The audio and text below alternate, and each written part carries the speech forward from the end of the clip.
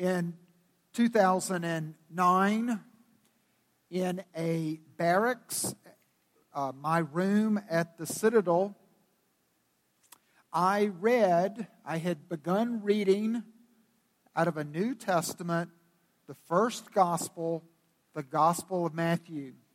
And when I came to Matthew 6, where Christ introduces the Lord's Prayer to his disciples, I said, I'm on board. I want to be a disciple. But I didn't know how to pray. So I said, I will pray for the first time, and I will pray using the Lord's Prayer. And I did. So the Lord's Prayer became a prayer of salvation for me. And the great note and assurance of salvation contained in the Lord's Prayer comes in verse 12, where we ask the Lord to forgive us our debts. But that prayer has a condition upon it. It's got a part 2, as it were, where we pray first, forgive us our debts. Lord, my debt is great to you. Oh, my King, if you can, if it's within your power, if it's within your grace and your mercy, please extend pardon and forgiveness of my debts. But part 2 is to continue in prayer and to pray, and Lord, forgive my debtors. So one is to pray for the personal forgiveness of debt, and another one is to personally pray that we will forgive others' debts. We are equally dependent upon God to experience the forgiveness of sin and the payment of our debt as we are to show forgiveness to others. We cannot forgive others. You won't forgive others based in your own natural, innate state. It requires the same power and grace of God at work in your life to extend pardon and the payment of debts to your debtors. When I got up off of my knees praying, and the reason I got on my knees, incidentally, was there was a stick figure in the Good News for Modern Man that I was reading the Gospel of Matthew. And so I was I did not grow up in a Christian home, so I was so far from Christianity and understanding the ways of God with men that I needed an illustrated Bible. So it showed a stick figure kneeling beside a cot, and I said, hey, my hair looks like a stick figure. I got a cot, so when you pray, you kneel. I continued to read and look in Matthew 6, and I was struck early on with an ability to do exegesis. Anyone who prepares to teach or preach takes God's Word, takes the Bible, and he looks for patterns. And he looks and he sees that there's integrity there, but not only am I focusing on a word such as forgive, but how does that word relate to the sentence that goes before and the sentence that goes after? How does it relate to the chapter? How does it relate to the whole book as a whole? How does it relate to the New Testament? How does the New Testament relate all the way back to Genesis in the Old Testament? So I did exegesis right off the bat. I must have had some crazy, and some insane spiritual gift that was already marking me out day one of my salvation to be a preacher. Because I was given the ability to do exegesis. Let's see if you have that same ability. Verse 14 of Matthew 6. For if you forgive others their trespasses, your heavenly Father will also forgive you. But if you do not forgive others their trespasses, neither will your Father forgive your trespasses. Exegesis number 1 was saying this is the only article or subject out of the Lord's Prayer that Jesus emphasizes. He doesn't say, now at the conclusion of the Lord's Prayer that I've taught you as a model of prayer, let me reemphasize the great hallowedness and honor that is due God's name. That would be right, but he doesn't emphasize that. He doesn't say, oh, little one, let me remind you that you can ask for this day's bread, and just like he provided daily manna day after day for the children of Israel, you're not alone in this world. You can bring your needs, even your wants, and he hears your asking. But Jesus didn't emphasize that. What he repeats and emphasizes, and I understood that to be true. In exegesis, if something's mentioned twice, if it's mentioned 3 times, Peter denied him 3 times. And 3 times Jesus asked him, Peter, do you love me? Yes, Lord, you know I love you. Peter, do you love me? Yes, Lord, you know I love you. Peter, do you love me? Yes, I'm getting it, Lord. Obedience is based on love. When there's an emphasis of something on Scripture, it's because we're apt to forget or we're apt to minimize the importance of it. It's an exclamation mark with a yellow highlighter on it. I got that on the first day of my salvation. I understood that. And I understood that in exegesis that I couldn't simply say that this is to apply to others, but this must apply to me. I did not have a good relationship with my father and my mother.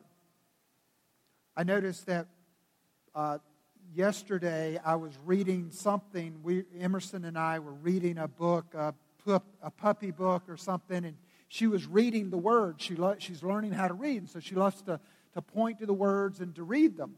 And one of the sentences of this little puppy said something about it hated something. You know, it hated Baz. That's what it was. It says, I hate Baz. And so she says, I can't say that word, don't like Baz. Well, I hated my mother. I hated her. I mean, I believe that I hated her at that time so much that if God had chosen to remove her, I wouldn't have shed a tear. Can I confess that to you? Before I knew Christ, I would have never been able to forgive my mother of what I felt to be abuses in my life. As I rose to stand on my feet off of my knees, I bore the weight of that condition. Father, forgive me of my debts. Oh, forgive me, forgive me, forgive me. I've got to forgive my debtors. I've got to forgive my mother. I've got to forgive my father. I've got to forgive other people in my life. And that means that I not simply do it, in this case, that I do it mentally or that I do it from a distance. It meant a face-to-face confrontation, conversation. But let me tell you something else that happened as I want to show you an example of this at work in Matthew 18. Something else happened to me as I stood on my feet, faced with this call to experience my forgiveness by God, but now to experience being the forgiver of others. I didn't take that down. I didn't take that as a law at work. I didn't hear go forgive others as a command. Bear with me, this is important. I think if I had heard that as a command, then my forgiveness of my mother would have looked like something like this. Mom, I've become a Christian.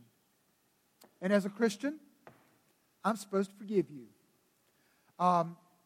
you know that you really screwed up a lot. And I think you just totally messed with my head with some things. But you know what? I'm a Christian, so I forgive you. There. It would have sounded so self-righteous. And I would have just done it dutifully. There would have been none of the Ephesians call of speaking the truth in love. It would have just been truth. So I didn't see it as a command. Here's how I saw it. I saw it as confirmation that I was a Christian. I didn't have a great sign. I didn't have a great... I wasn't flooded with emotions at the point of my conversion and being born again. I didn't have some great miracle that happened. I didn't feel like, man, God is thick in the room and He's talking and there's fire. I didn't have that moment. But I had this as confirmation. If He really has forgiven me, then it's confirmation by a choice of my will, not moved by emotion. It becomes a choice of my will to forgive someone. And if I'm going to forgive my mom, the Lord must be real. And the Lord must be real and active and at work to lead me. Or I could not do it out of emotion and feeling because I didn't feel like it.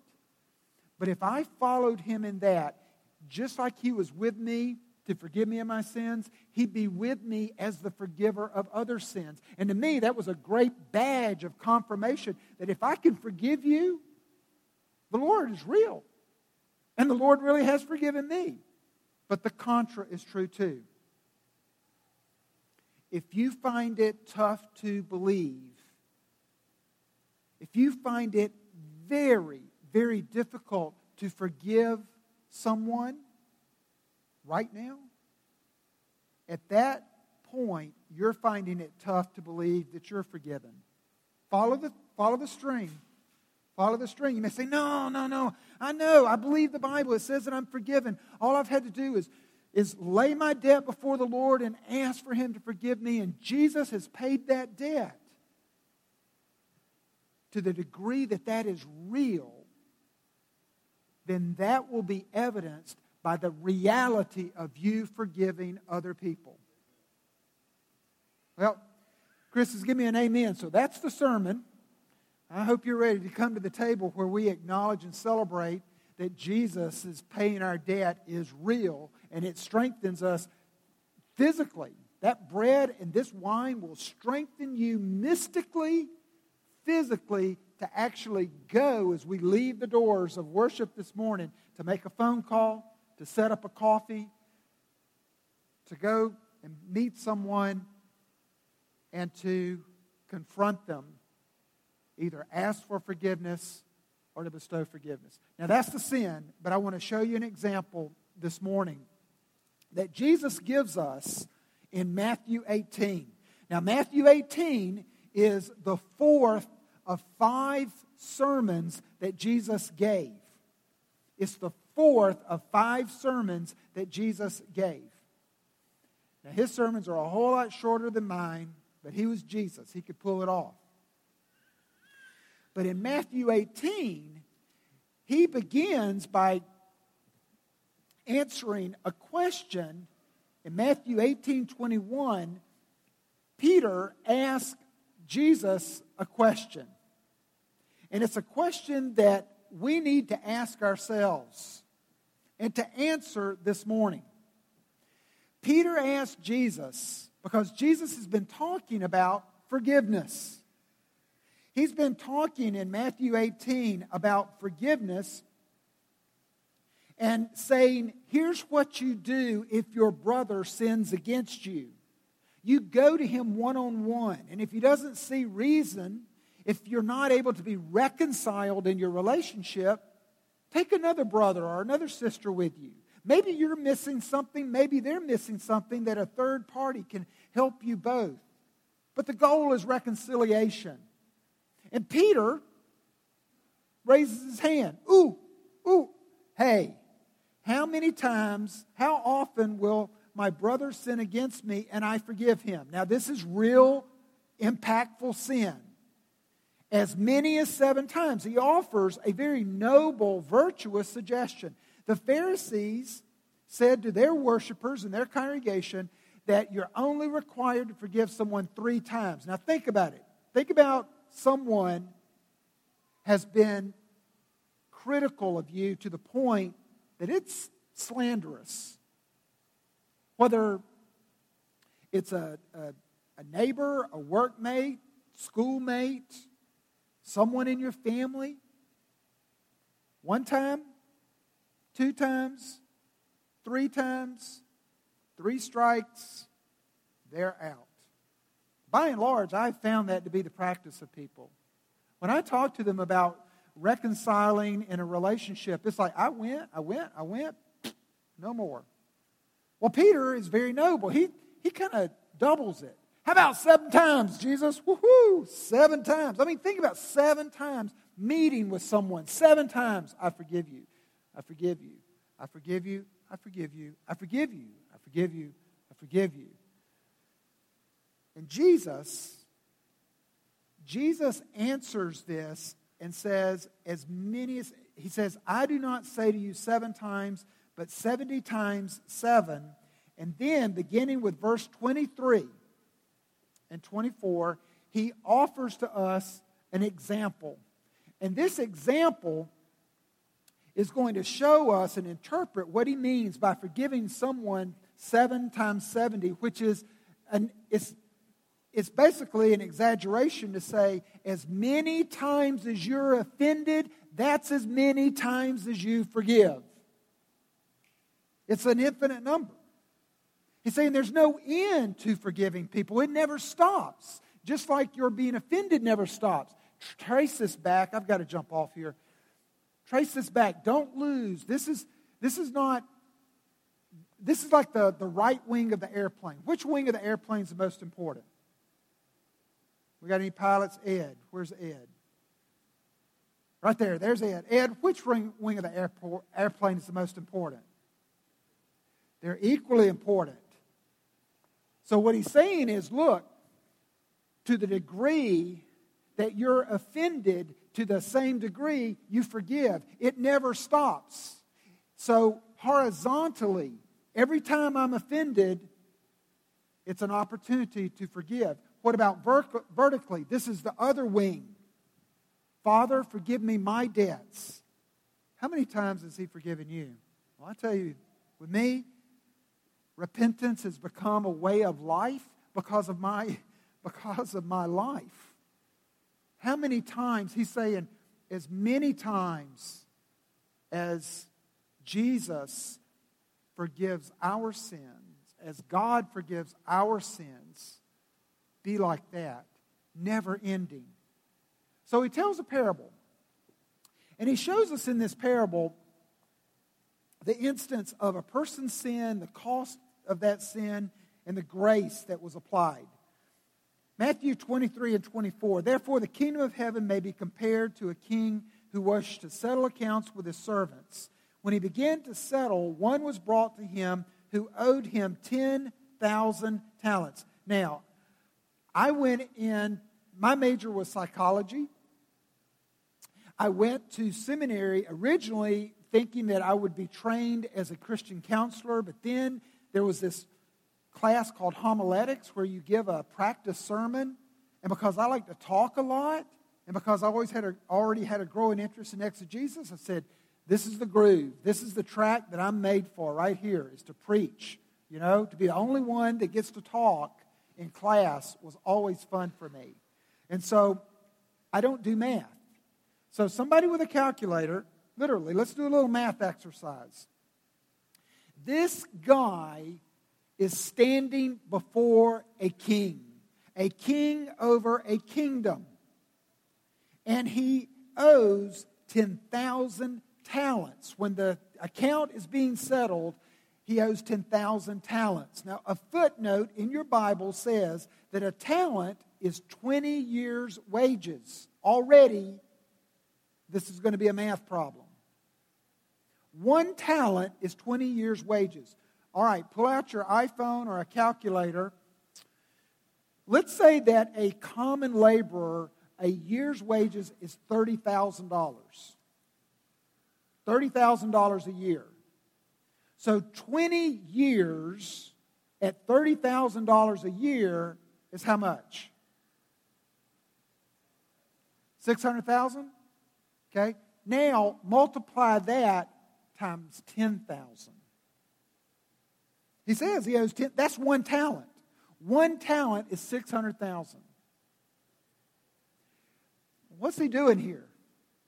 I mean, now we're talking about this is how much money is that? 10,000 times 600,000. $6 billion.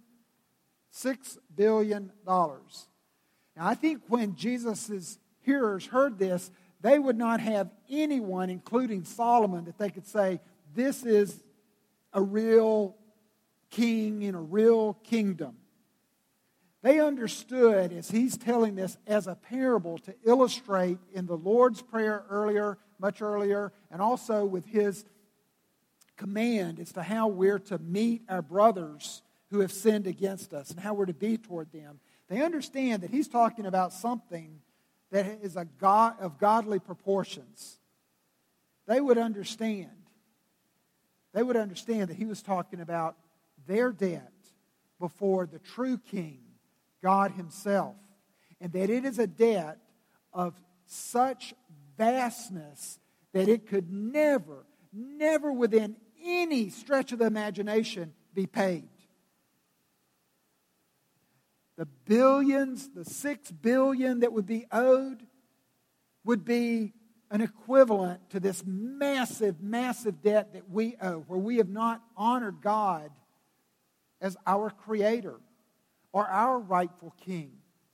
Where we have, like spiritual adulterers, we've gone to other gods. Or we're like orphans. We've left our sonship or our daughtership to just serve our own plans and our own devices rather than follow Him.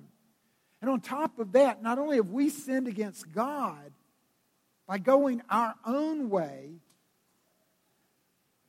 rather than following the Lord, our God, our Maker, we've sinned horizontally against one another. We owe an extreme debt. I can't dwell on this anymore.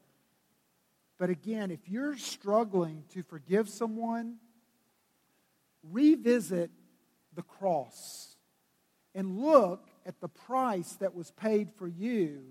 And it cost a man a painful, humiliating, torturous death for your sins.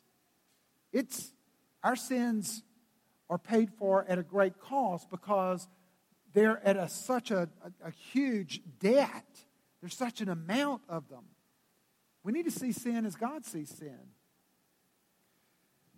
He stands before the king, and in verse 25, he's found that he could not pay, so originally his master ordered him to be sold with his wife and his children and all that he had, and that payment of the debt be made. Now, that's not cruel and unusual punishment. That wouldn't be like slavery as we in the South and in the West understood slavery. This would be more like indentured servitude until he could pay the debt, which we would never pay. But it would be a life, as it were, of he's no longer the master, but he's going to be in bondage to someone else. Matthew 18, verses 26 through 27, shows us his reaction.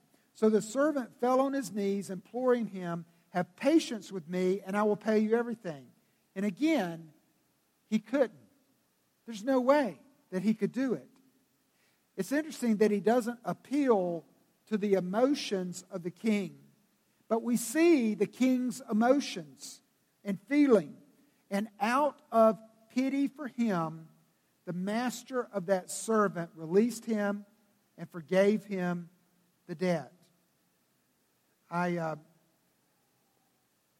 find it interesting, and when I read this, I go back and I think about the face of that king.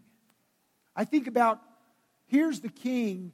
He's not a face toward this servant that has this huge debt. He's not a king who looks at him with anger or to provoke fear.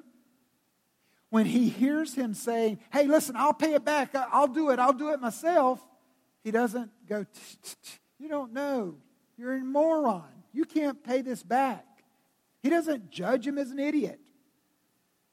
He sees the scramble, but he sees this man's fear. He sees the debt, and his heart, this king's heart, our king's heart, is moved with pity and a desire, not a reluctance, to forgive the debt. Look and see the grace of this king. Forgiveness comes at a cost. Forgiveness means that you're willing to take the loss and wipe out the balance that is owed. Someone has to pay the debt. Either they have to pay the debt, this servant. Somebody else has to intervene and intercede and pay the debt, like Christ intervened between us and God. Or the king must pay the debt. And in this case, the king ate it. He took a loss. He wrote it off. And he didn't say, I'm going to do this, but I'm going to sell your wife and kids. Or I'm going to do this, maybe. There was no ifs, ands, or buts about it. So we would think that he's not going to revisit it. Secondly, Jesus goes on, and he now talks about forgiving debtors. See, this man, he is the first wing of the airplane. His debts are now forgiven by a king. But will he show that he really has experienced the forgiveness of his sins or debt by evidencing that he is not only forgiven, but he's a forgiver? Verses 28 and 29. That same servant went out. He found one of his fellow servants who owed him 100 denarii.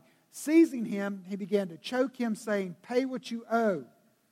So his fellow servant fell down and pleaded with him, have patience with me, and I will pay you. Let me ask you a question. What would crippling debt look like? So this man's debt is not in the billions. This man's debt is much, much smaller. It's probably about $1,000 to $1,200 hours. It said that he owed him 1,000 denarii. A denarii is a day's wages. Let's say that a man is a craftsman. Let's say that he makes minimally $100 a day. So this man owes a much smaller debt, 1,000 versus the billion, but it's still a crippling debt. It's still a hardship. It's severe. Okay. We can talk afterwards. I can't imagine, but there may be some. There are going to be loads of questions because some of you are saying, look, I know that you're talking to the majority of the people in the room, that the people that you're asking and challenging them to go this week and have a conversation with and grant them forgiveness, they owe small debts. I've got people that have big debts to me. It could be an abusive father. It could be sexually abuse. It could be murder. It could be a crime of injustice. It could be someone could say, I was falsely imprisoned because of this. That's in the category of crippling debt. That's what this small debt is. Don't excuse it, because what you're doing is, if you look at that and you say, hey, I'm not like that wicked servant who had a great debt forgiven. I forgive people all the time. How do you forgive people who have a crippling debt towards you? In 2006, Charles Robert went into an Amish schoolhouse, and there, with approximately 30 students, he dismissed the teachers. He dismissed all the boys in the class. He dismissed a number of girls, but he killed 3 of them. And then he killed himself. That Amish community reacted in such a way that Malcolm Gladwell would later say that God used that to cause him to return to his own Christian roots. The Amish community not only went and grieved with the family of the 3 girls that were slain, but they went to Charles Robert's widow and they ministered to her. They took her food. That's what you do when someone dies. You carry a covered dish. They carried her food.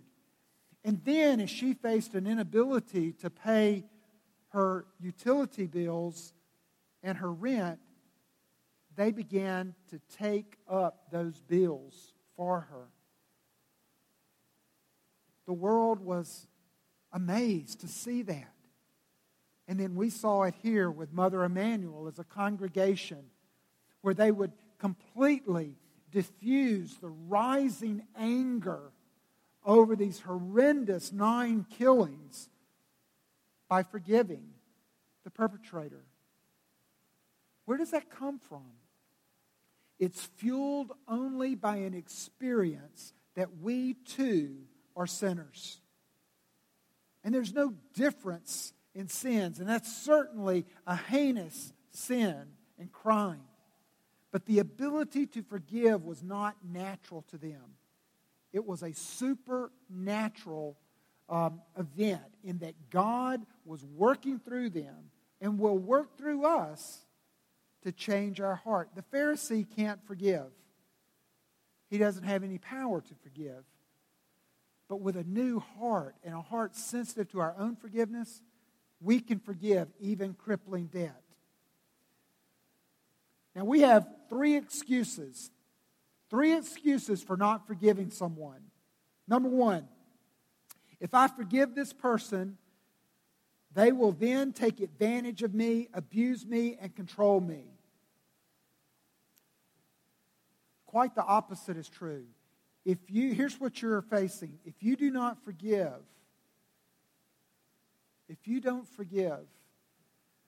there is a seed. We all have within our heart the seeds of bitterness. You begin, if you don't forgive another person, you begin to think about them. You brood over that. You begin to water that seed, and it grows into a plant of bitterness. Someone once said that an unforgiving, bitter attitude toward other people is like drinking poison and expecting it to kill our enemy. It works on our heart.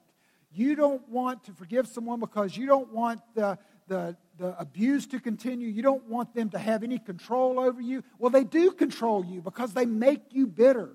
They make you gossip. They make you slander. They make you think about them. They make you resent them. They're controlling you. Forgiveness will nip that control of you in the bud.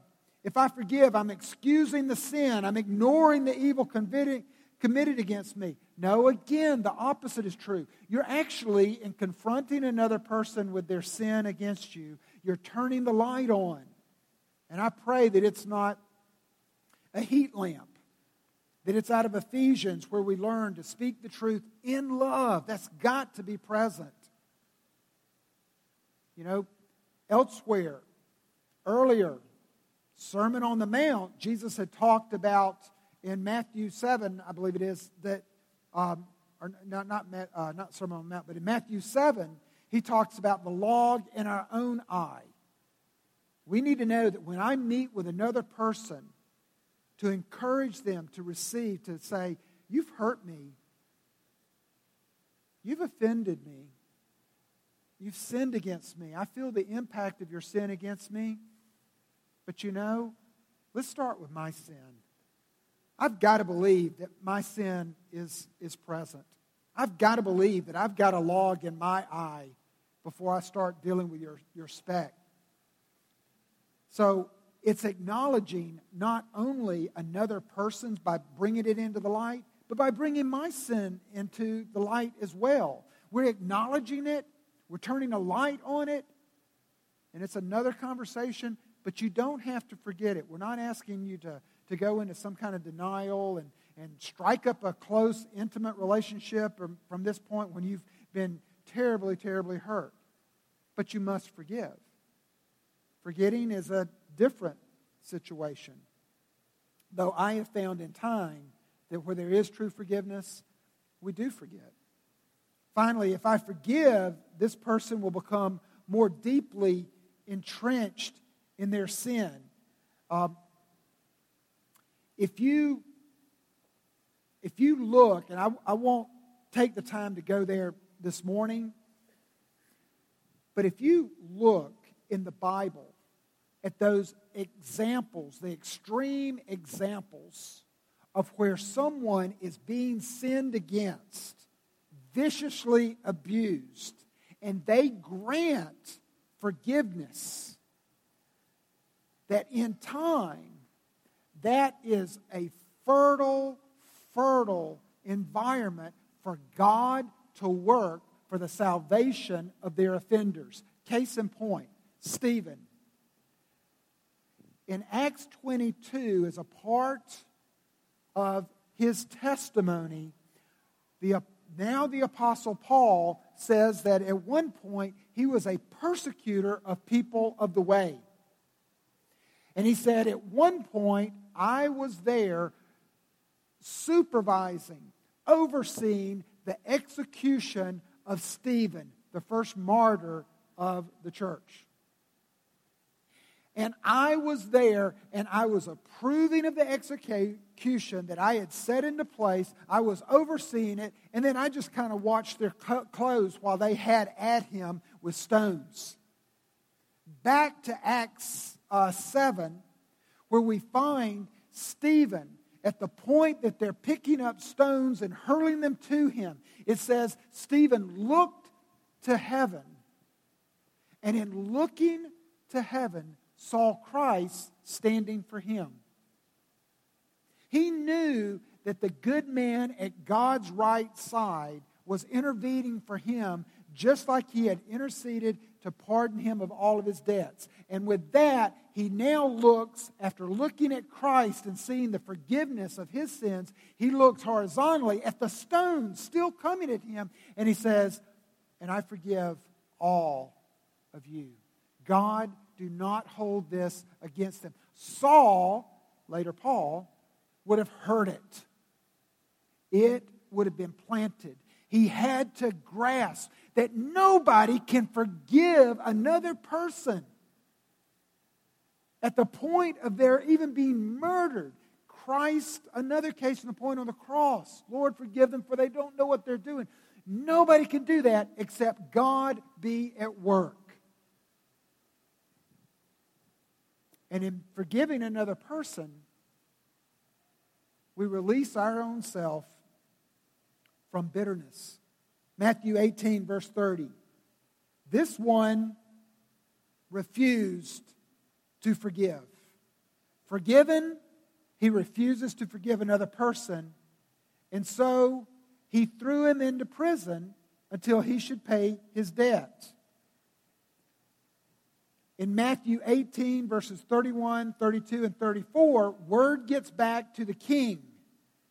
The master summoned him and said to him, "You wicked servant, I forgave you all that debt because you pleaded with me." And in anger, his master delivered him to the jailers until he should pay all of his debt.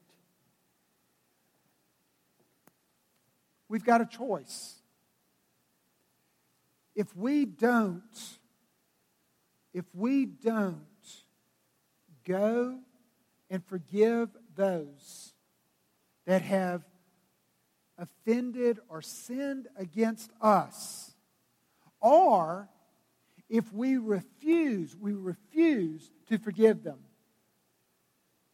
Preacher, you don't know. You don't have any idea in your preacher's world how much they have hurt me. You don't know how crippling this has been. You don't know the severity of it. You don't know the repetitions of it. If I forgive them, they just keep on doing it. You just don't understand. You will find yourself in jail. You will find yourself in bondage. You will find yourself facing, that word for jailers is tormentors or torturers. It will torture you. It will kill your heart. Jesus invites us to be merciful as our Father in heaven is merciful. Two things. I